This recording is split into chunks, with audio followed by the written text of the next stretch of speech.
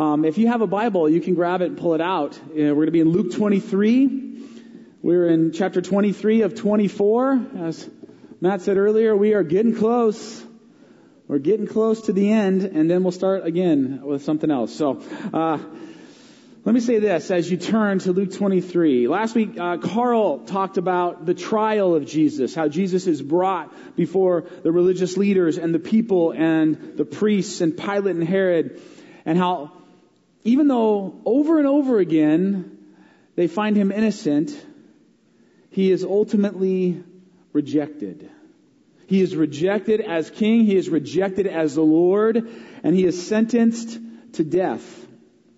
The closing statement from last week's section says this: Pilate surrendered Jesus to their will, the will of the people.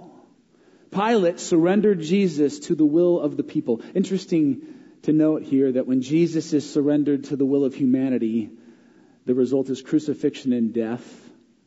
When we surrender our lives to the will of God, we find that there's life and hope and peace. And as we'll discover later in our passage this morning, paradise. God's will, paradise. Human will, execution and death. Pilate surrendered Jesus to their will. And today they will have their way with him. Today they will have him executed. Today they will hang Jesus on a cross. And as Luke, after 23 chapters, finally takes us to the cross, he wants us to understand this scene. He wants us to see this moment. He wants us to know what we are walking into. And so he introduces us to some other people who are walking into this moment as well. And he invites us to see the cross and what it looks like to follow a crucified king through their eyes. And what Luke will show us is that this is not a peaceful scene. This is not a peaceful death for Jesus. In fact, this entire scene has been very intentionally constructed by the Romans to be anything but peaceful. The road Jesus will take from his sentencing to the cross is a long, windy road. He would have walked virtually all the streets of Jerusalem. At the end of this long journey, he will find himself outside the city walls on a hilltop. Sometimes crucified victims would be hung along a roadway. All of this to ensure one thing: as many witnesses as possible. The sign that Luke tells us will hang over Jesus on the cross is the sign he probably carried around his neck, or that was carried in front of him, and it read, "This is the King of the Jews." This is the King of the Jews. This is what happens to people that mess with Rome. This is what happens to people who challenge our authority. If you're even thinking about rebellion or revolution or revolt, you might want to think again. In the middle of this spectacle, probably because of the many beatings that he has endured, Jesus does not have the ability to carry his cross any longer. And so somewhere along this road, it is handed off, and now we are introduced to our first character. This is Luke chapter 23, starting in verse 26. It says, as the soldiers led Jesus away, they seized Simon from Cyrene, who was on his way in from the country, and put the cross on him and made him carry it behind Jesus. Friends, this morning Luke is again talking to us about what it means to be a disciple, what it means to be a follower, what it means to be a servant of a king that is treated the way Jesus is treated. And Simon is our first picture. It's amazing how much we learn from him from just this one simple statement. We can tell that he is a Jew. Simon is a Jewish name, a Hebrew name. Cyrene, this town he's from, is on the northern coast of Africa. It's where modern-day Libya would be today. And so Simon is a Jew living in Cyrene. From history we know there was a significant Jewish settlement there. And Simon has come to Jerusalem to celebrate Passover. Don't let this fact be lost on you. Enter into Simon's world for just a minute. This is a once-in-a-lifetime journey for most Jews. The dream for every Jew is to celebrate Passover in Jerusalem. And so Simon has probably saved and dreamed and planned for years and years and years for this one moment, for this one night when he would be in Jerusalem and celebrate this meal. And on his way into the city, he encounters a crowd and some commotion. And so, like many others, he goes to see what is happening when all of a sudden a Roman soldier points to him, grabs him, taps him on the shoulder with a spear. We don't know for sure, but here's what we do know. Simon is suddenly thrust into this horrific scene of blood and brutality in a way he never imagined or intended. Luke tells us he's on his way in from the country. In other words, Simon hasn't seen the miracles. He didn't witness the trial. Simon hasn't heard Jesus teach in the temple. He is most likely completely unfamiliar, or at best marginally familiar with the Jesus story. But now, right in this moment, he comes face to face with Jesus. He comes face to face with the cross. And as Simon walks behind Jesus carrying his cross, he is at this point ignorant of what is happening. He does not yet fully understand what all this means. How many of you can relate to Simon? How many of you have ever come face to face with Jesus? Can you remember coming face to face with the cross and all that it entailed? And at some point along your journey, you didn't know, you didn't understand, you didn't even come to Jesus on your own terms. He came to you. And you didn't know all that was happening. You didn't have all the answers. You didn't have everything figured out. But you knew one thing. I'm just supposed to walk. I'm just supposed to follow. I'm just supposed to continue to follow Jesus. You see, Simon, for Luke, is sort of a model disciple for us. Even in his unknowing, he continues to seek. He continues to follow. He walks behind Jesus and carries his cross. You see, Simon, we know from other Gospels, eventually becomes a Christian. There's this really cool thing about Simon. I didn't share this in the first service, but I think I'll share it with you because you look awake today. In the Gospel of Mark tells us about Simon, but he adds this little fact. He says, and then Simon of Cyrene was grabbed to carry the cross. And then he says, the father of Alexander and Rufus. He adds this little extra piece of information. And every scholar agrees, and I have to agree with them, that the reason Mark says the father of Alexander and Rufus is because Mark knows this. The readers know Alexander and Rufus. They're going, oh, it's Alexander and Rufus's dad, that guy. Why do they know Alexander and Rufus?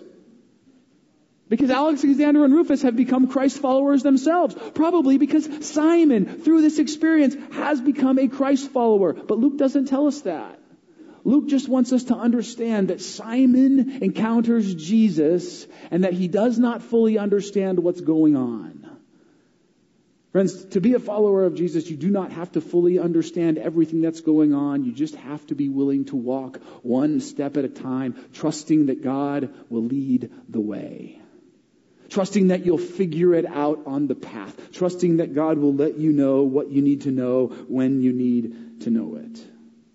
It says a large number of people followed Jesus, including women who mourned and wailed for him. Jesus turned and said to them, daughters of Jerusalem, do not weep for me. Weep for yourselves and for your children. For the time will come when you will say, blessed are the childless women, the wombs that never bore and the breasts that never nursed. Then they will say to the mountains, fall on us, and to the hills, cover us. For if people do these things when the tree is green, what will happen when it is dry? First of all, I have to point out that Luke, over and above every other writer in the New Testament, continues to value and lift up the women of Scripture. This is a patriarchal society. It's a male-dominated culture. We see that throughout the New Testament. But Luke, time and time again, points out how Jesus values and lifts up and encourages the women of this world. He says, daughters of Jerusalem. That's a term of respect. It's a term of endearment. It's a term of affection. And Jesus clearly appreciates them, but he says, do not weep for me. You're crying for all the wrong reasons. You do not, like Simon, fully understand what's happening. He says, weep for yourselves and for your children, because these days are coming in which you will wish you never had any children. One of the greatest blessings in the first century world was to have a child. And yet Jesus says, days of suffering and struggle are coming, such that you are going to wish that you never had a child. How many of you can relate to that? Jesus is talking here, friends, about some serious things that are coming their way. In 70 AD, Jerusalem is going to be destroyed. The Romans are going to come. They are going to annihilate this place. There is going to be suffering like you can't even imagine. Suffering such that pregnancy, one of the greatest gifts in all the world, will become a liability. Jesus says, for if people do these things when the tree is green, what will happen when it is dry? In other words, if the Roman army deals with me, a man they know is innocent, in this way, if they crucify me when they know full well that I am innocent, what will they do to you then? What will they do to a city that they can clearly see is in rebellion? If you think what's happening to me is bad, oh, you just wait, city. But that's not all that Jesus says. Because in this passage, he's not just talking about Jerusalem. Right in the middle of this section, he says, they will say to the mountains, fall on us, and to the hills, cover us. He quotes this passage from the Old Testament, from Hosea chapter 10, and it's a passage that's talking about the judgment day. The day of the Lord, the day when ultimate judgment will come for all of humanity. And so what Jesus is telling us here is that the fate of Jerusalem, the fate of a city that rejects Jesus, is the ultimate fate for every person who rejects Jesus. And this, friends, breaks Jesus' heart. He's saying, don't weep for me, weep for those who reject me. He's saying, don't cry about the judgment I'm under, cry about the judgment that you're under. Don't mourn my fate, mourn the fate of those who do not receive the grace and forgiveness of God offered to them in me. You see, the tragedy of the cross is not what happened to Jesus. It's what will happen to those who reject Jesus. And Jesus makes this very clear. And so he says, don't be short-sighted. Don't miss the point of this day. Daughters of Jerusalem, cry and weep and wail and show great concern, but be concerned about the right things. 2 other men, both criminals, were also led out with him to be executed. When they came to the place called the Skull, they crucified him there, along with the criminals. This hill was a common place of execution. It was outside the city of Jerusalem. It's filled with tombs. It was like a giant graveyard. And just to add to the mystique, legend has it that if you looked closely at the side of this hill, there appeared to be the image of a skull etched onto it. This is why in Aramaic they called it Golgotha, the place of the skull. We have called it Calvary, right? Why? Jesus calls it the skull. If Luke calls it the place of the skull, and it's called Golgotha, why do we call it Calvary? Well, the word Golgotha in Latin is the word Calvary. And so this is all the same word in various languages, but essentially, and the most important fact is this, Luke tells us that the God of truth and grace and light is not only crucified, but he's crucified in the center of 2 criminals on a place called Skull Hill. In other words, do not miss the overwhelming darkness of this moment. Do not miss that all the sin and evil and injustice of the world is being taken on this very place, on this very day. Now, one thing I do want to mention here is something that maybe you haven't thought of, and that's this. A lot of times in the Christian world, when we talk about the crucifixion of Jesus, we will spend a lot of time talking about and picturing, even sensationalizing the process of crucifixion that Jesus had to endure. You've probably heard sermons like this. Maybe you've seen movies like this where all that Jesus went through is sort of explained and lifted up. The beatings and the scourgings and the nails and the thorns on his head. The fact that when a person is crucified, they ultimately die of asphyxiation because they run out of strength to push themselves up to take another breath. And so they suffocate to get to death, hanging there on the cross. And so a lot of people will make big deals about this. Do you know who does not make a big deal about this? The gospel writers. Least of all Luke. Actually, he sort of skims over it. Listen to it again. Amidst all the other information that this passage gives us, this is the passage about the crucifixion. This is the passage where Jesus is nailed to the cross and raised up to die, and this is all the information we get about it. When they came to the place called the Skull, they crucified him there. 4 words on the details of how this all went down. And here's why I think that is.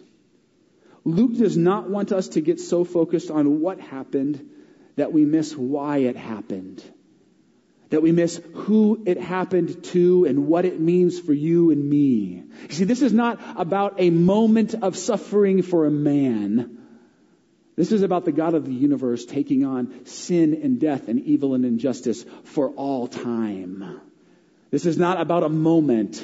This is about eternity.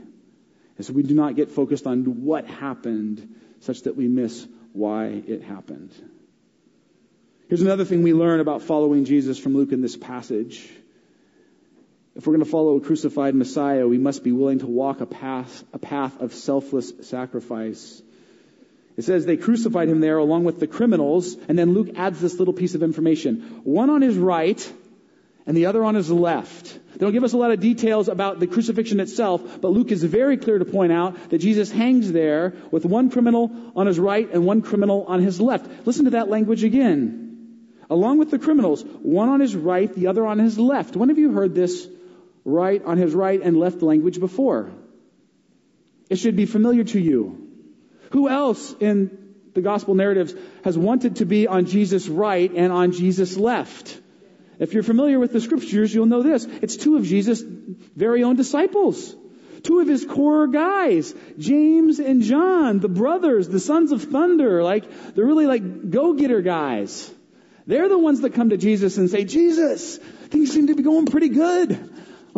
Hey, when this whole thing comes to bear, when everything happens the way it's supposed to happen, can we take the spots on your right and on your left?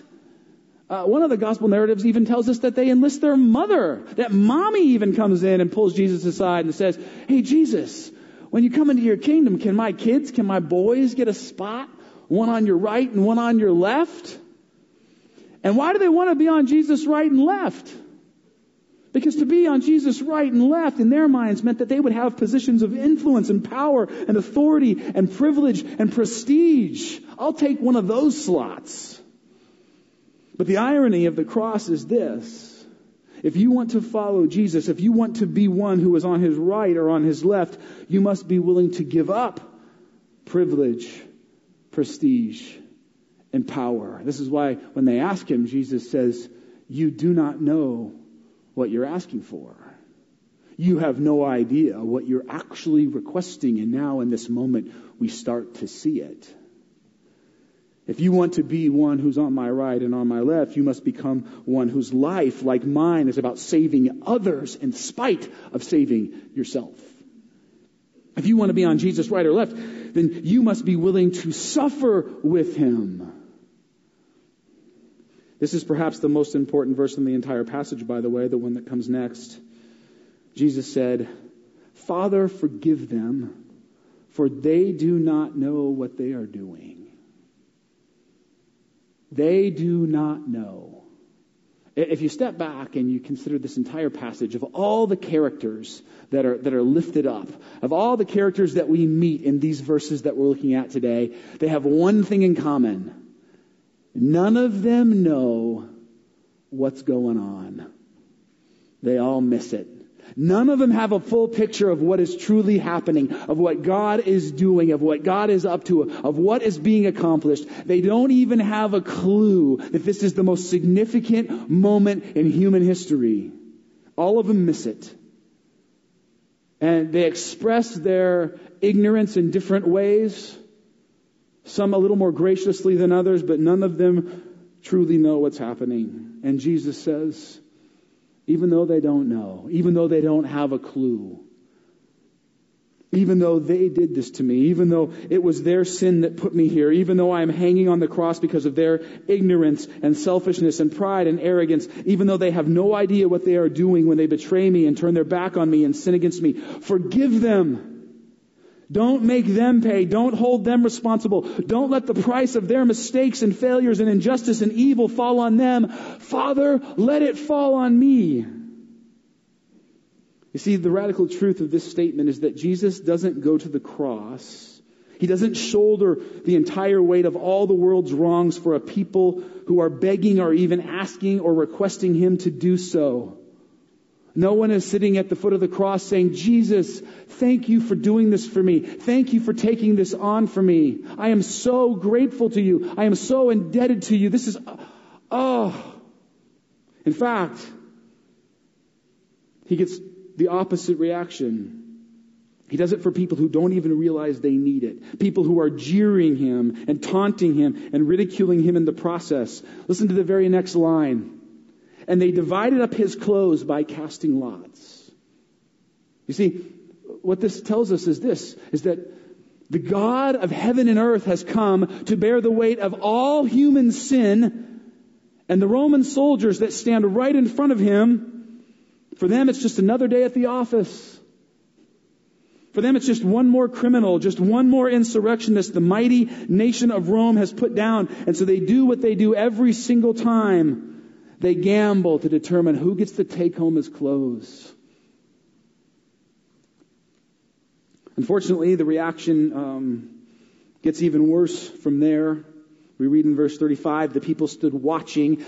And by the way, we kind of have this idea that the religious leaders who are being mean to Jesus, we'll find out in just a minute, they're the bad guys. The people are just watching. What Luke is trying to say here is that the people are just rubberneckers.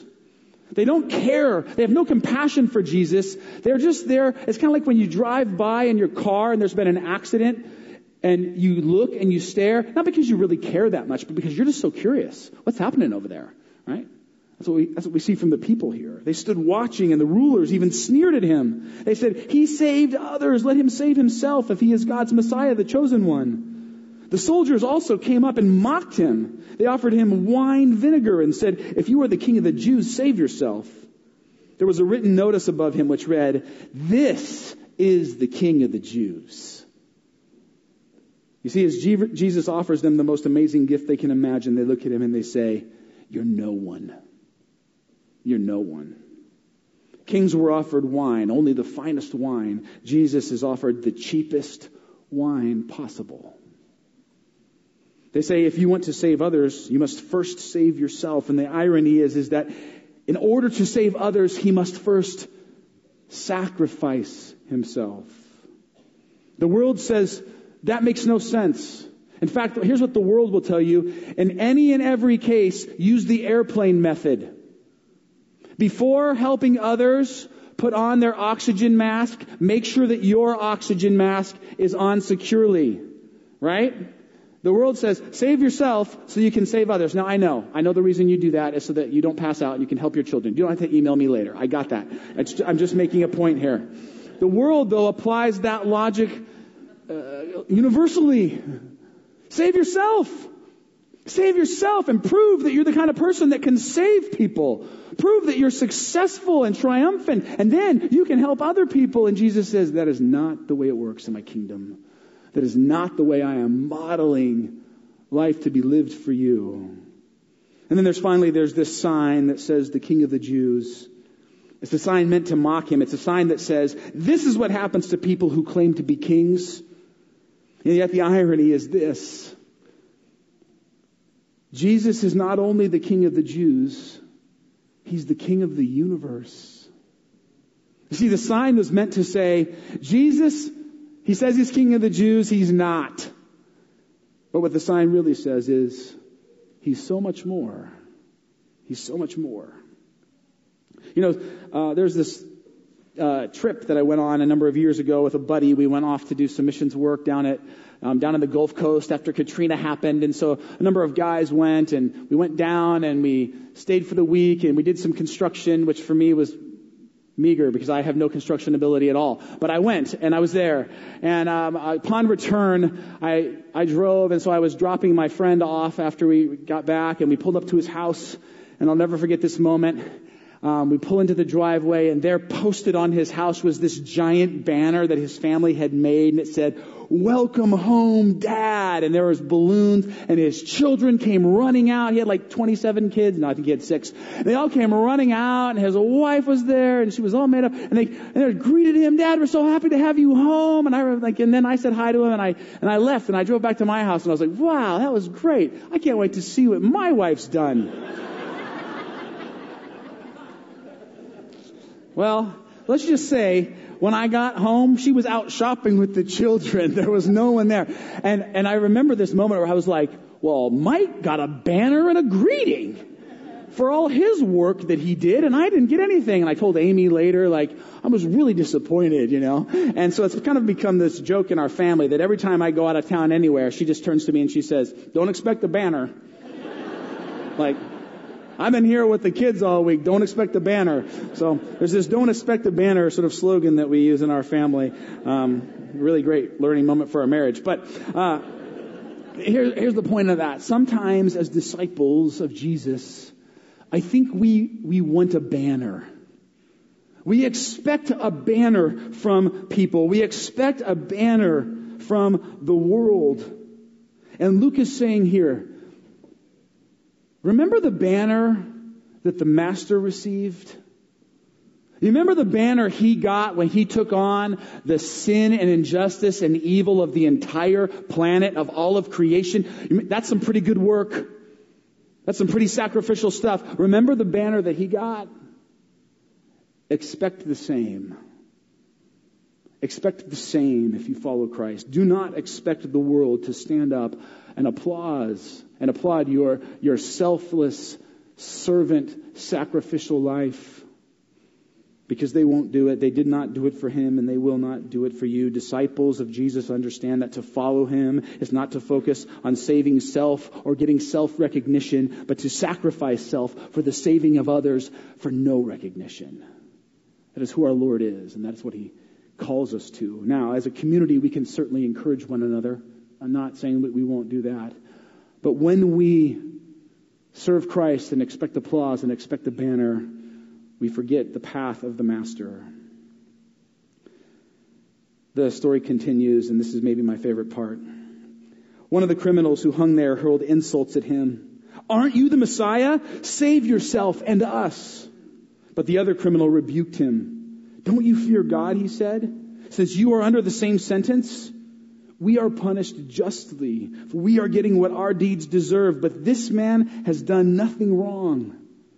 Then he said, "Jesus, remember me when you come into your kingdom." "Jesus, I surrender my will to you." And Jesus answered him, "Truly, I tell you, today you will be with me in paradise." Right? Oh, so good. Friends, the big question here, the big challenge here, the kind of closing statement from Luke for you and me is this.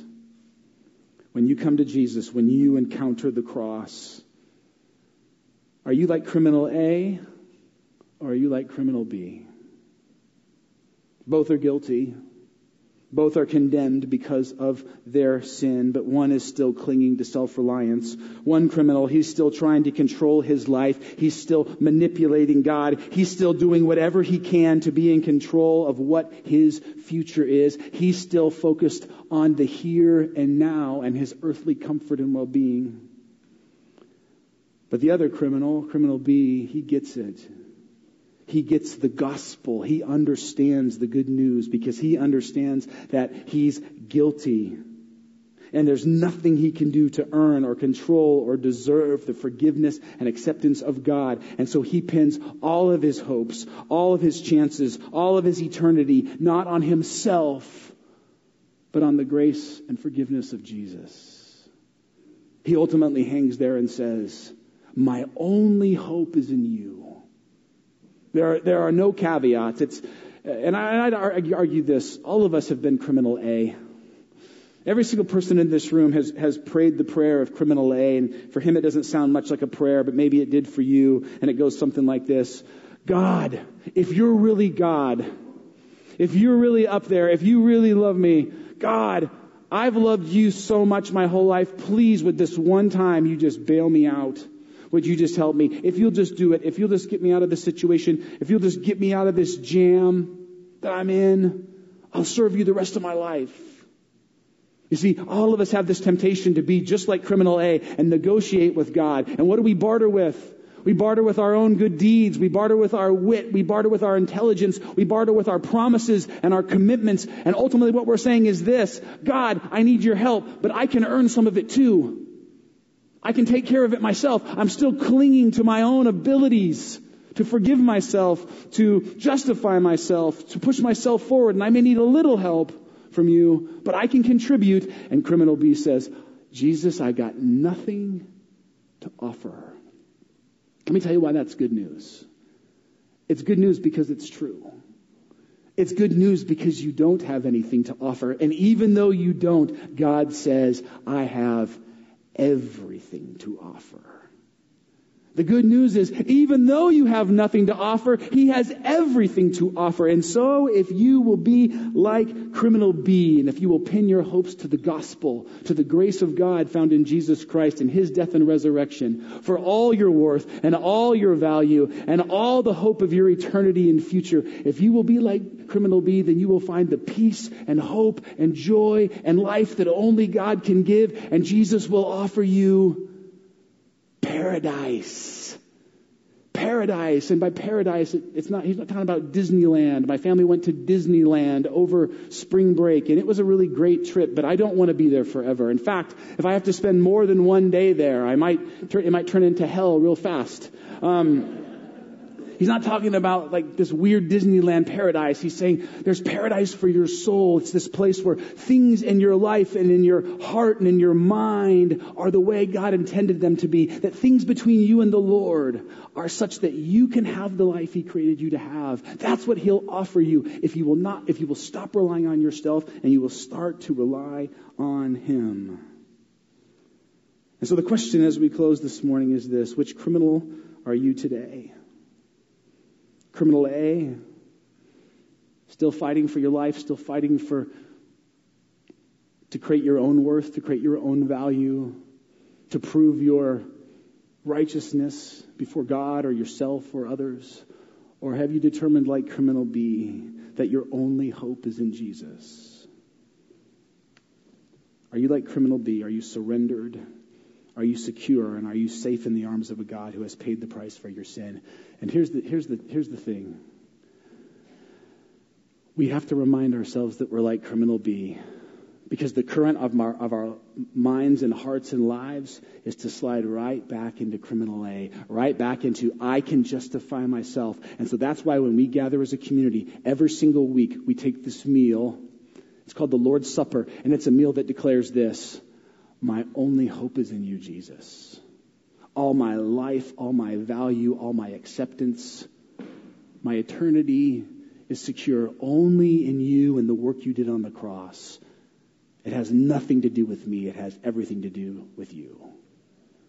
I'll tell you one more thing as the ushers come forward and start to pass out the elements. I'll tell you one more thing about communion, about the Lord's Supper. Some of you might be wondering this, or if you're not, I want you to wonder it. Simon of Cyrene, it's Friday night. Jesus is walking to the cross. He is coming into the city to celebrate what? Passover, right? He's come all the way to Jerusalem for this meal, for this moment, to celebrate it. But didn't he miss it? Didn't he? Because Jesus celebrated it last night with his disciples on Thursday night. Remember that? That was the night before. So did Jesus do it a night early? Or is Simon late? Do you know the answer? I'm going to tell you. This is amazing. This is only our God could do things this way. Only our God could line up human history in just this way. The Jews in Jesus' day had a debate, and the Jews in the north, the Jews from Galilee, they did time in one way. They measured days from morning to morning. The southern Jews in Judea, They rejected daylight savings time, and they counted days in a different way, and they measured days from sundown to sundown. And so this discrepancy between the two groups, just this 12-hour difference, caused them to count Passover on two different evenings. And so the Jews from Galilee, where's Jesus from?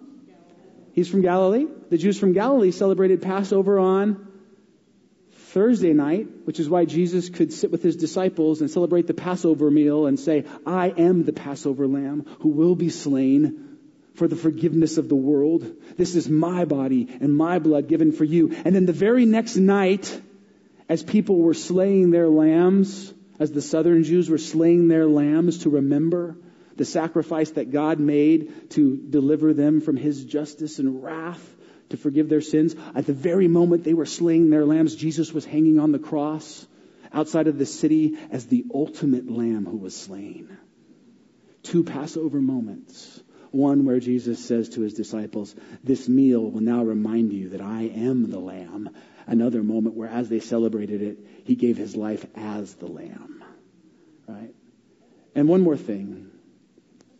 What was the main course of the Passover meal? Lamb. So why are we not passing out lamb right now? Besides just the logistical mess of that Matt would not like a lot. We don't need a lamb.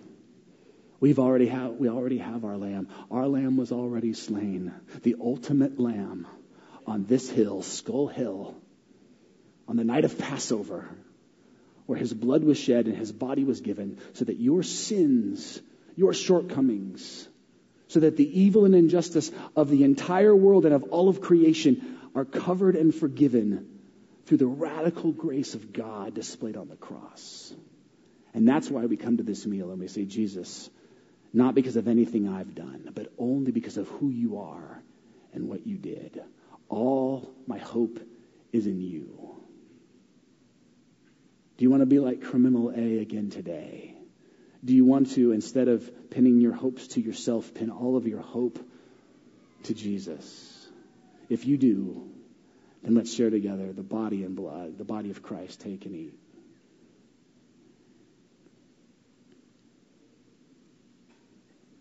The blood of Christ shed one time on the cross, never to be done again, for the forgiveness of sin, of your sin, and of the entire world.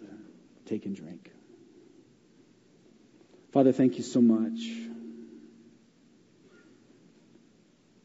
As we sit for just a minute and remember who you are and what you've done,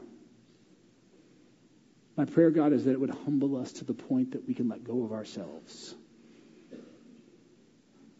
That we can stop negotiating with you. That we can stop trying to insert our own will and our own good works and our own desires, and that we could surrender fully to you. I pray, God, that we would be like this criminal who lays it all down. And that, God, when we surrender our lives to you, we will find paradise, even though when you surrendered your life to us, you found a cross. We love you, Lord. We thank you. We praise you. Jesus, we are so indebted to you. We pray all this in your name. Amen.